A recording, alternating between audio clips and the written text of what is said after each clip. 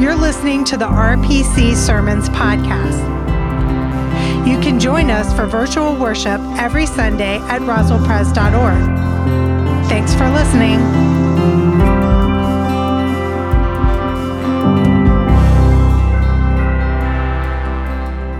Well, welcome to Roswell Presbyterian Church. It's good to see you all in worship. I feel strangely vulnerable behind this. It's like I'm shocked they couldn't find a smaller one. Well, this afternoon, I want to remind you we have our Glory of Christmas concert here in the sanctuary at 4 p.m. It's going to be a fantastic concert. Invite some friends. Also want to remind you, year-end giving. Remember us in your charitable giving at the end of the year. We take a majority of our revenue in at the end of the year that funds the mission and ministry at Roswell Presbyterian Church throughout the year. If you're wondering how we've been at work in the midst since COVID hit, we've put together a recap report on the church website. You can see all the creative ways. We've tried to find ways to do ministry and continue the work that God has called us to. You can find that on the church website.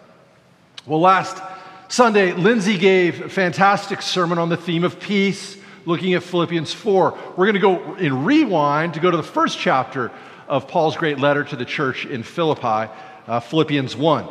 And we're going to look at the theme of love. What does it mean to be a community gathered together in love? Let us open our hearts and minds and listen for God's word from Philippians 1, verses 3 through 11.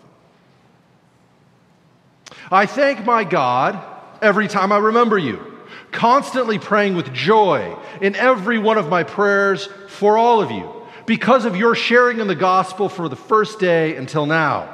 I am confident of this, that the one who began a good work among you will bring it to the completion by the day of Jesus Christ. It is right for me to think this way about all of you, because you hold me in your heart, for all of you sharing God's grace with me, both in my imprisonment and in the defense and confirmation of the gospel. For God is my witness, how I long for all of you with the compassion of Christ Jesus. And this is my prayer, that your love may overflow more and more with knowledge and full insight to help you to determine what is best, so that in the day of Christ you may be pure and blameless, having produced the harvest of righteousness that comes through Jesus Christ for the glory and praise of God. This is the word of the Lord. Thanks be to God. Let us pray. Gracious and loving God, we ask that in the next few moments you might be our teacher, that you might speak a word to our hearts that only you can speak. Now may the words of my mouth and the meditations of our hearts be pleasing in your sight, our rock and our Redeemer. Amen. What does it mean to be a community gathered together in love? In the end, this is what a church is called to do. It's a community of fallen and fallible sinners who are brought together to love one another. And this kind of love isn't sentimental or abstract. It's meant to be lived out in the rough and tumble of our lives. It's got an earthy quality to it, a hands-onness. It's bringing dinner over to someone when they're sick. It's doing the inconvenience of maybe wearing a mask sometimes around somebody who's vulnerable. It's about holding the door for that person in the walker who's coming behind you. It's teaching that Sunday school class when it veers right next to chaos. It can also mean helping your neighbors with an aggressive, attacking owl. Now, if you weren't here a couple weeks ago, that comment is going to sound very random. But if you were here, you remember that I told a story about we have a neighborhood owl that's been attacking people. And in my 15 years of preaching, this easily made the top 5 in terms of feedback I've received from the congregation. After the sermon, many people shared their own stories of being attacked by birds. Some people questioned whether a tennis racket would really be sufficient to fend off an owl. One woman gleefully told me a story of her standing, watching from her dining room window as her husband was in the front yard attacked by a bluebird. There were also a bunch of people questioning whether I had made the whole thing up. There are doubting Thomases among us. So today, I've come with proof. I brought pictures from the neighborhood Facebook page. Post number 1. Our neighborhood owl grazed me twice this morning on Camden when I was running around at 7:45. No harm done, but it's a disconcerting experience. Next time I will be wearing a hat. The owl appears about the size of my beagle. Post number 2. The owl was up to his old tricks this morning, around 6:30 a.m. in front of 2840 and 46. What is interesting is that there were 3 of us walking together, and now you're going to get a little insight onto some neighborhood politics. Although we were spread across the street, as many folks have complained about in the past, first time I've heard of a multi-person attack.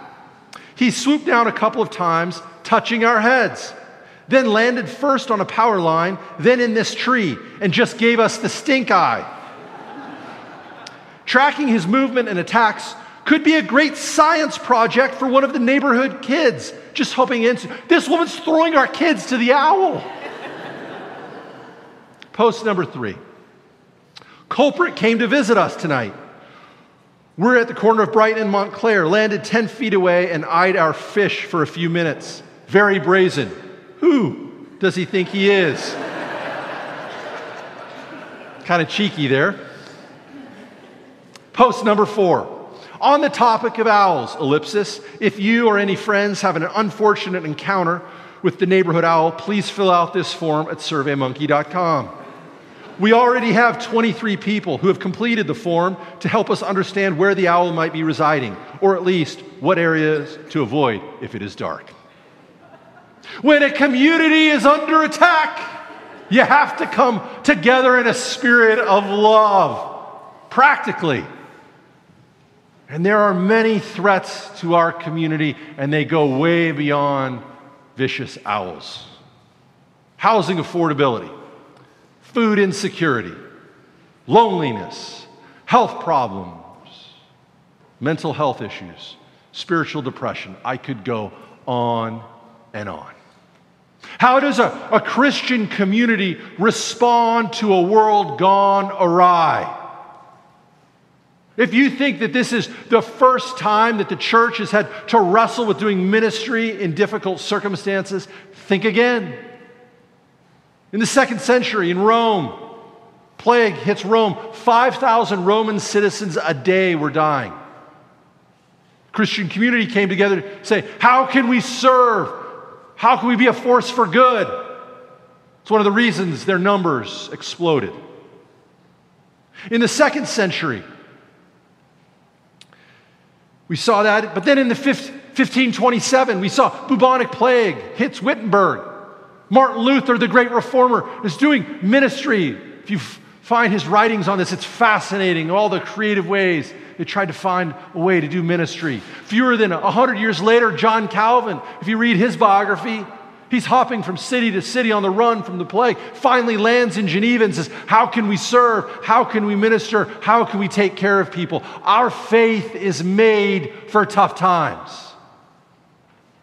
It's because it was born in the crucible of disease, despair, and death itself. Take, for instance, today's passage.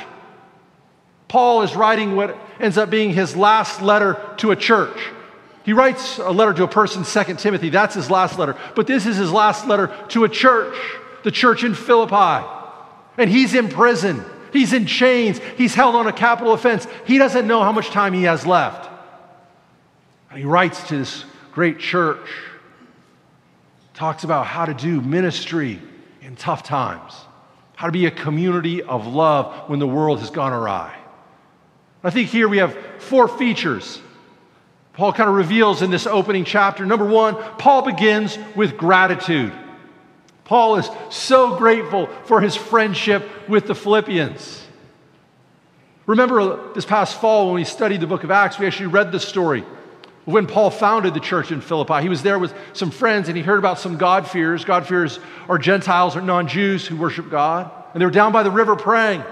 So he and his friends go down there and they tell him the good news about what God had done in Jesus Christ. And the first woman to convert is Lydia, a famous rich businesswoman, sold purple cloth. And then she and her whole household convert. And that is the first church in Europe. But everything changes for them. And I imagine Paul has that story in the back of his mind as he writes, I thank my God every time I remember you, constantly praying with joy in every one of my prayers for all of you because of your sharing in the gospel from the first day until now. Paul is sitting in chains in prison, and yet he starts this great letter with gratitude. It's what he has to be thankful for. I think when we pray, starting with gratitude and all the things we have to be thankful for is a good way to start. Thank you. Look where we were at and look where we're at now. We have so much to be grateful for. Second, a community of love uses ellipses and not periods. Paul says in verse 6, I am confident of this, that the one who began a good work among you will bring it to completion by the day of Jesus Christ. Saying, never put a period on anyone's life. There's always an ellipsis. An ellipsis is when you see to be continued, ... that ... is an ellipsis. Never put a period on someone's life. There's always an ellipsis. The story is not over. It's not the end. Paul is saying, who would have thought that a little visit down by the riverside would have led to the first church in Europe? This Lydia, this famous purple purveyor of linen.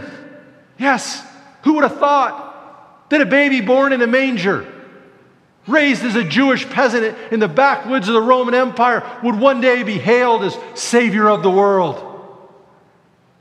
Who would have thought you'd be here today, that I'd be here, that we'd be here together? Who would have thought? We never know the unpredictable things that God is up to in the world. How God's hidden hand is moving in our lives, in our community's life. Never put a period on anyone's life. It's always an ellipsis. There's always a to be continued. As I was preparing this message, I thought of a story I hadn't thought of in years. I knew a woman named Beth. She was estranged from her ex-husband who had left her and her family. And I knew her much later, and she was still consumed with bitterness, anger, rage, self-hatred in a lot of ways. Well, it came time that one of her daughters was getting married. And Beth had recently been diagnosed with terminal cancer. She didn't have much time left. And so they wanted to rush the wedding, and so the wedding happened. And then there was a reception afterwards. And we were a little worried about the reception, that there might be a scene. And I remember at one point during the reception, her ex-husband crosses that long room and goes over to her, and he apologizes to her for all that had happened. He says, I'm sorry. And you could just see the relief as she forgave him, the grace that came over them. And then he asked her, would you like to dance? And so he escorted her onto the dance floor, and there they danced. And I remember as we were watching, there wasn't a dry eye in there because we all knew the story. And we all had thought there was a period on that relationship. We all thought there was a period on hate, a period on fear. Oh, but God was at work behind the scenes, the hidden hand. Never put a period, always use an ellipsis. Number 3, remember, we are all here because of God's grace. Paul writes, it is right for me to think this way about all of you, because you hold me in your heart, for all of you share in God's grace with me. There's something special that happens when we recognize and celebrate the fact that we are only here because of grace. God's grace is the foundation of this community, of our relationships. Grace. No one deserves to be here. Something powerful happens when we feel blessed by grace. I was doing premarital counseling not too long ago with a young couple. In case you ever have to do it with me, the first question I always ask is, why are you getting married? And there was a little surprise. I say, you should have thought about this. And they say, well, because we're in love, which is the right answer, by the way. And then he goes, you know what? I just feel I feel like I got such a great deal. I can't believe she's marrying me. And then she goes, you know what? I feel like I got such a great deal. I can't believe he's marrying me. And I said, that's great. That's both how you should feel. You should feel so lucky. I hope you feel it in 5 years because you should continue to feel that. That's how we should feel. We're so lucky. We're so blessed by grace. It can transform our relationships. To see ourselves here because of grace, to show grace to others. Paul, just like the Philippians, say, we are here because of God's grace. Number 4, love leads to knowledge, and knowledge leads to love. Paul writes in verse 9, and this is my prayer, that your love may overflow more and more with knowledge and full insight. One of the saddest things I've ever heard someone say is this: if you really get to know me, you won't love me.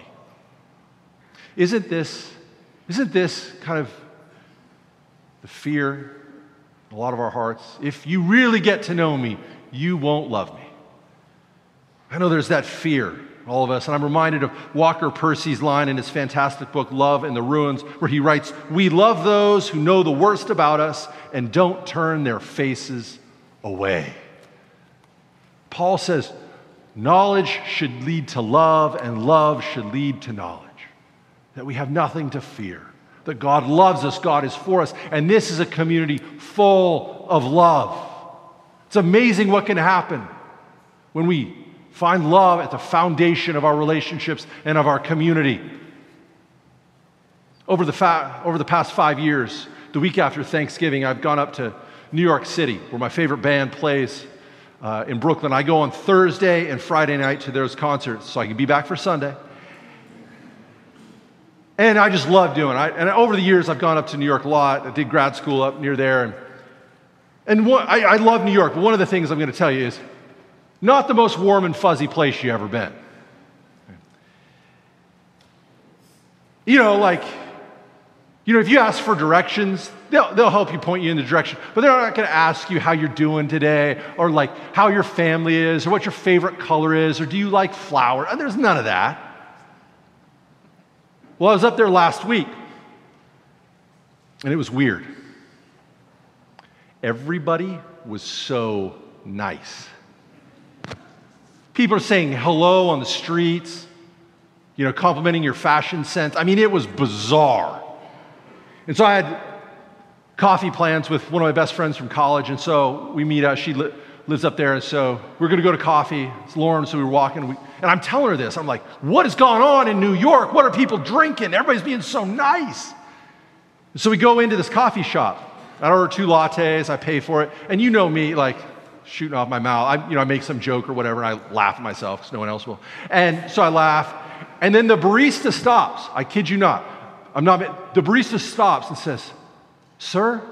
I said, "Yeah?" She goes, "I love your laugh." I go, "Look, what is that? You could have knocked me over with a feather. What has gone on?" And Lauren says, "Jeff, if you'd been through what we've been through, now to have tourists back, people coming into a coffee shop, people are just so happy. We're so happy to be back together. Be a community of love together in love. We, here at Roswell Presbyterian Church, are a community of love. That's what I hope for everyone, that you feel loved." And basically, that's my only parenting philosophy. I hope Major feels loved. I think especially over the past few years, there's been just so much hate and fear and anger in our culture. I don't want that to be the thing that shadows his life. And so we've tried to instill that he is loved. God loves you. We love you. In fact, my wife Courtney does this routine at night when he puts on his pajamas. She'll recite all of the people that love him. Mommy and Daddy love Major. Sassy and Grandpa love Major. Grammy and Grandpa love Major. So we frequent our local Starbucks quite often. And the baristas and cashiers have really taken a liking to Major, and they always wave, they say hi. "How's he doing? It was funny. So the other day, Courtney and he went to get coffee, and as they were pulling out of the drive-thru, Major says, "The Starbucks ladies love Major."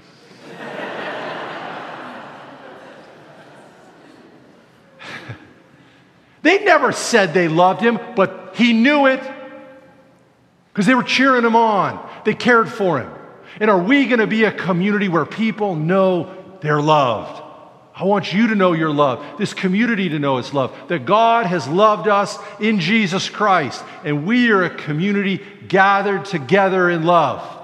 I hope every young person that comes to Roswell Presbyterian Church knows that this church cares about them. They are valued. They are loved. I hope our grand adults know they are valued. They are loved. And everybody in between.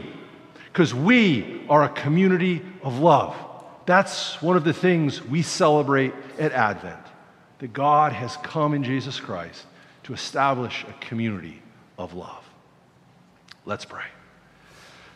Gracious and loving God, I thank you that you love us so much more than we can hope or imagine. I pray that that love might shine into our lives and in this community, that we might be a community that feels the love and also loves. In your name we pray.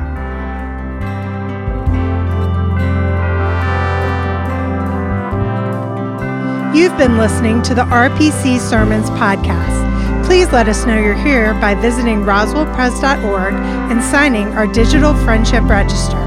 May the grace and love of God be with you today and throughout the rest of your week. Thanks for listening.